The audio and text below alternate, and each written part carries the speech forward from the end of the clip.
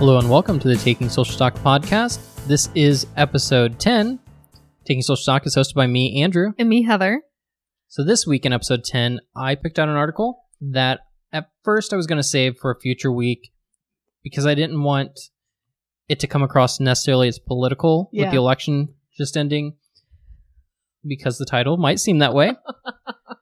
But it was more some of the other things that happened throughout the week that made me say, okay, I think it would be a good one to go for. Also, in part, I forgot what the other article I'd picked was. Okay. But this article was from the Harvard Business Review, which is an excellent resource if you're looking for any kind of management articles. And there's a lot of free stuff on their website. Yeah, and even beyond management, just relationship, like professional relationship. Yeah, professional relationship management. And it's just a great resource, especially for new managers, in my opinion. So the title of the article is Why Do So Many Incompetent Men Become Leaders? Written by Tomas Chamorro. I can't say his last name. It was written in 2013, and this guy is professor of, I think, psychology? Yeah, I believe at Columbia University, also other schools. By trade, it seems like he's an organizational psychologist, if you wanted to siphon it down. Yeah, business psychology at the University College in London, Columbia University, and he's an associate at Harvard's Entrepreneurial Finance Lab. He's done some TED Talks, and he's written a few books. Mm. So the gist of this article, well, before we get into that, I'll ask you, what would you say is the reason why so many incompetent men become leaders or managers? Yeah. Well, before I answer that, I just want to say we're on episode 10. It's double digits. It is. That's a big deal. Yep. Yeah. Okay. Now I'll answer the question. So why do I think that is because I really already thought what the article said. They just said it in better words, that men, generalization here, have more hubris than women. Actually, I've known this for several years because years ago I'd read an article talking about how men and women apply for jobs. So it's, again, been several years. The numbers might be a little off, but they're pretty close, which is like men will apply for jobs that they're like 40% qualified for, but women will apply for jobs that they're like 60 to 80% qualified for. Yeah, nothing in this article surprised me, but it did leave me feeling validated. So to get into the article, the author starts out with, there are three popular explanations for the clear underrepresentation of women in management. Namely, number one, they're not capable. Number two, they're not interested. Or number three, they're both capable and interested, but unable to break the glass ceiling, that invisible barrier based on prejudice stereotypes that prevent women from ascending up the corporate ladder. Mm-hmm. And he kind of goes down, and I think you'll get into this about the different personality types who may think the different ways. But he kind of presents that these are the three reasons if you ask someone off the street why a woman doesn't get these positions of leadership that they might give you. Mm-hmm. Yeah, kind of like the big themes. They're not nuanced. I did like how he broke it down because, again, it made it relatable for people. So saying, okay, so generalizations, people who think women aren't leaders, they say they're not capable, and it tends to be conservatives or chauvinists. The people who say, they're interested and capable, but they can't break that glass ceiling are liberals and feminists. And then the second bucket that he talked about, which is they're not interested, is, he said, kind of people in between those two groups. But really what I thought was like, who thinks that? Who thinks women aren't interested? Yeah. I can think of some people. We've definitely known people who think, well, a woman's role is to be a mother, and we've known women who that's their goal. So I could see there's some people, but I wouldn't think it's many. Mm-mm. No, and I think about we've had lots of talks about this over the years, and even this past week about how we've changed over the years. When we started out at a Bible college, I only planned on going there for a couple of years to get like an associate's, and so this was never a big interest to me. But I look back now and I'm like, oh, the women who went there, they couldn't get a preaching degree. They were locked into like a children's ministry degree, I think. So all these, it's not only religion, but we see that a lot where people get categorized on what women can or cannot do. Yep. And to get a little further into the article here, they kind of are more focusing on, in some ways, what people view as a leader. Mm-hmm. And the reason why the men who apply for roles they're not capable of is because more men often, I guess, display confidence when they don't have competence. Some might say hubris, but it is confidence, yes. Yeah. And those two words very similar. So confidence versus competence. Yeah. And we've all seen this. So the guys who are very outspoken, who are like, I can do anything, are going to make people believe that, because if they're willing to get up there and say it, we don't often make them put up or shut up. Yeah. It's more like, okay. I've been around some of those guys in the workplace and you're like, what in the world is happening? I think we all have to some degree. Yeah. I'm fortunate enough there's not a ton of that in my workplace currently. But yeah, we've seen it. And it's another one of those, like, you've heard, oh, like men who are tall or men who are people who are thin versus overweight. Mm-hmm. Like, they do better. They get more promotions. They move up the chain. Mm-hmm. And I think to some degree that's true, because people associate. If you're overweight, you're lazy. It's like unconscious biases. Yeah, these biases people put on people they don't know. The confidence part definitely is something we've talked about when it comes to job interviews. If you go in and you're confident in the interview, and something we've told people to do is be confident, and that's going to go a long way, even when your resume isn't what you think you need to be at to get the role. And that confidence makes people believe you're competent. But yeah, that's charisma, charm. Those are all factors that play into that mentality that this is a leader. This is what we think a leader looks like.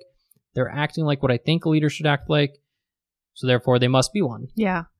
Yeah. And then there's something in, you brought this up, because I know typically, we should say this, we don't really talk about the articles we're going to read before we meet together. But one of the things you brought up, and didn't talk about it in depth though, was the narcissism part. And I wanted to hear your thoughts more on that.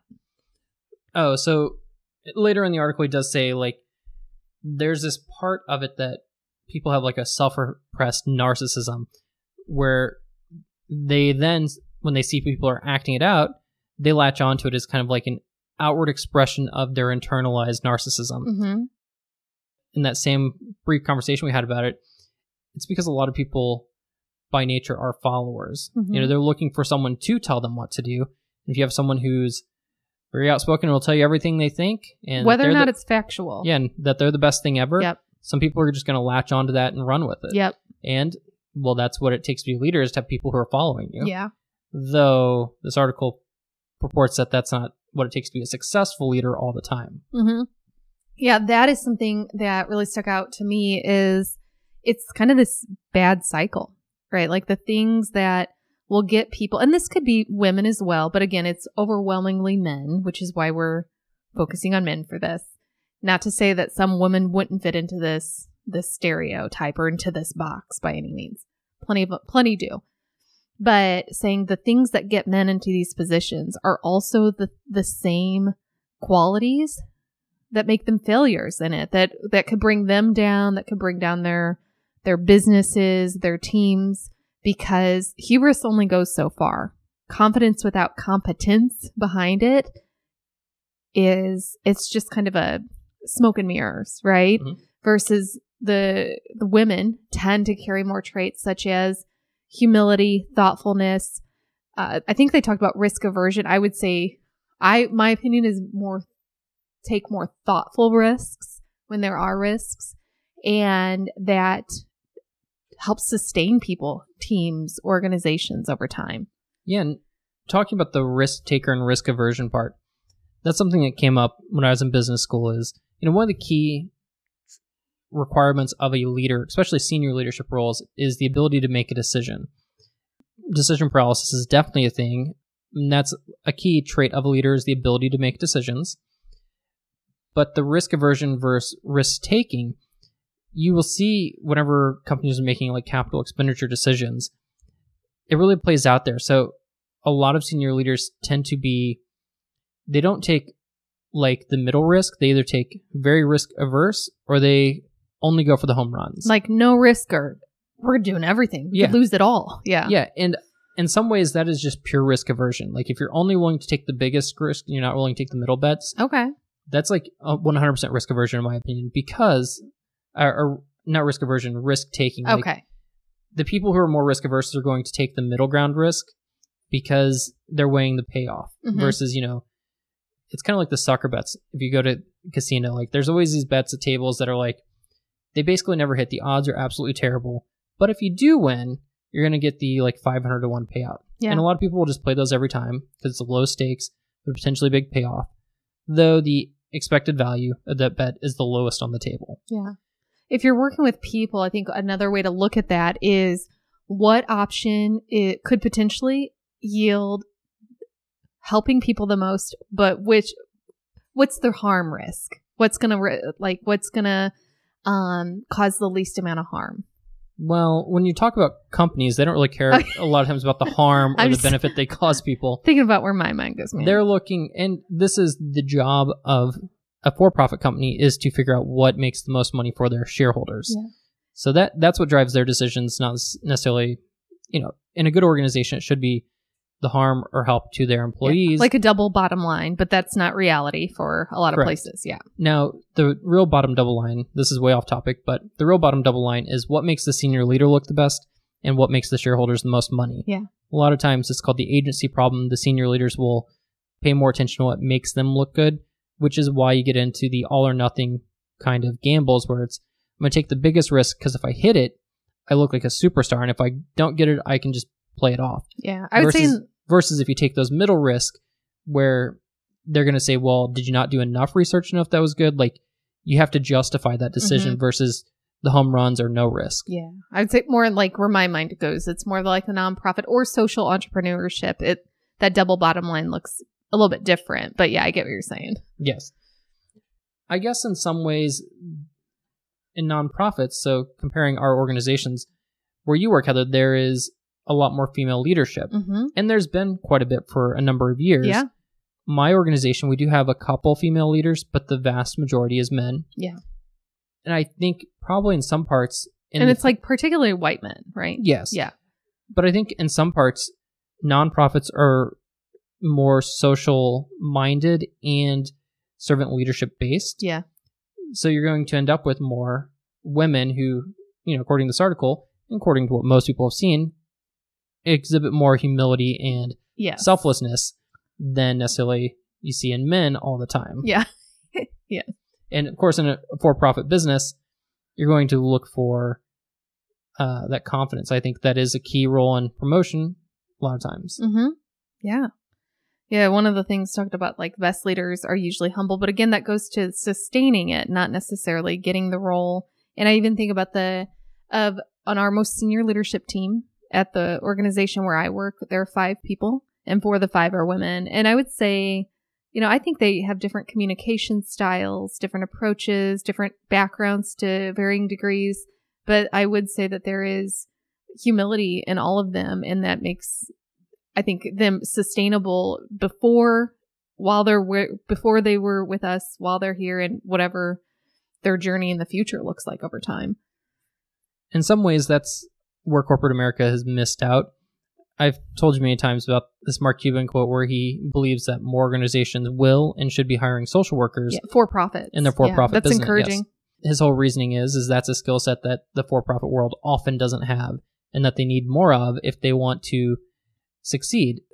A key part of that is the team building aspect. So the narcissistic, confident leader who may not have the competence isn't going to...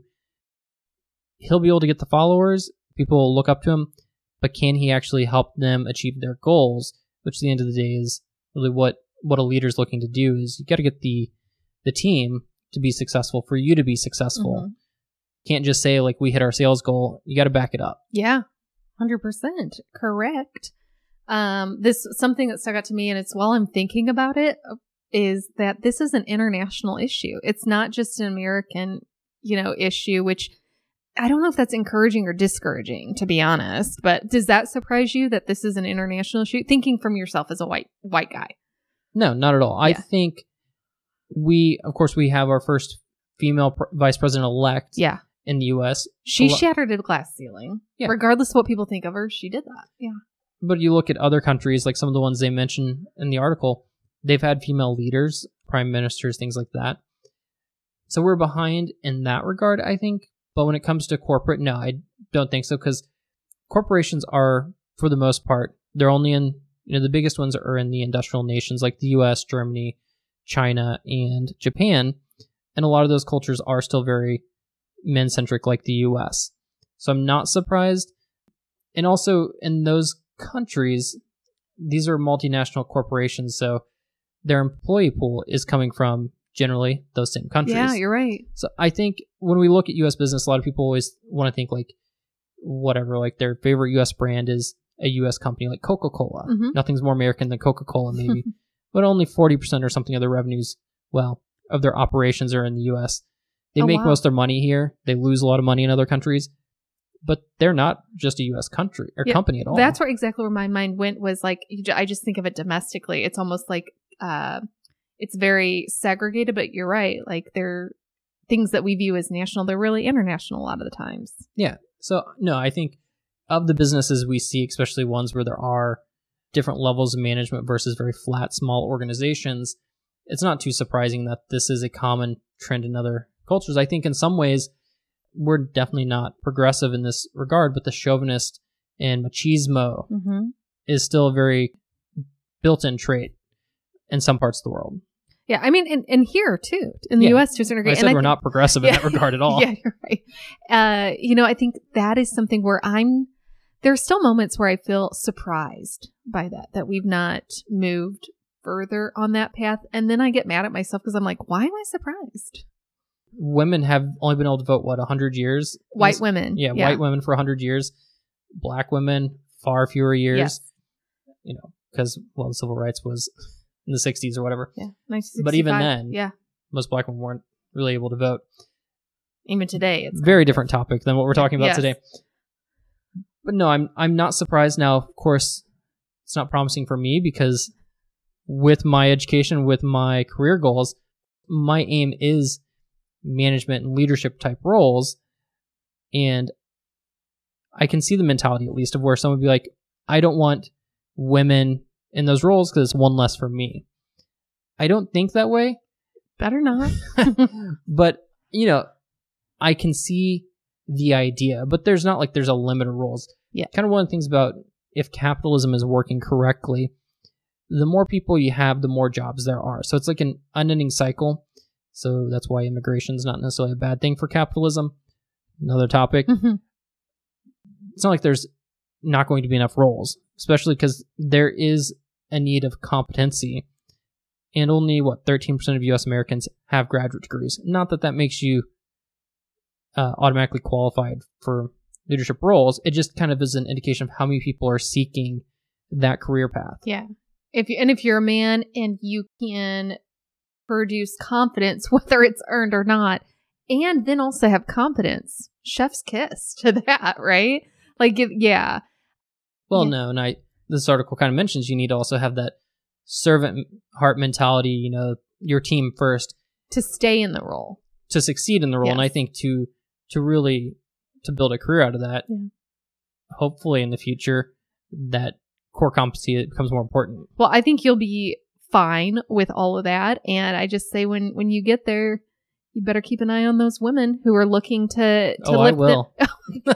to lift them up into senior leadership roles around you and with you. Of course. And maybe some social workers, Yeah, but I get enough of that. Well, did you have anything else you wanted to add on the topic?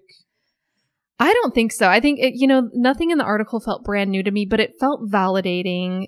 Of course, especially being in a time where, like, as a woman, any woman could identify with this. Sometimes when men will talk at you, there's at least a part of it that they're doing. Some of them are doing it because you're a woman, and that's nothing you can, that's just what it is. And you just, like, it's not surprising. It's not hurtful. It's frustrating. Once you realize that, like, that's a thing.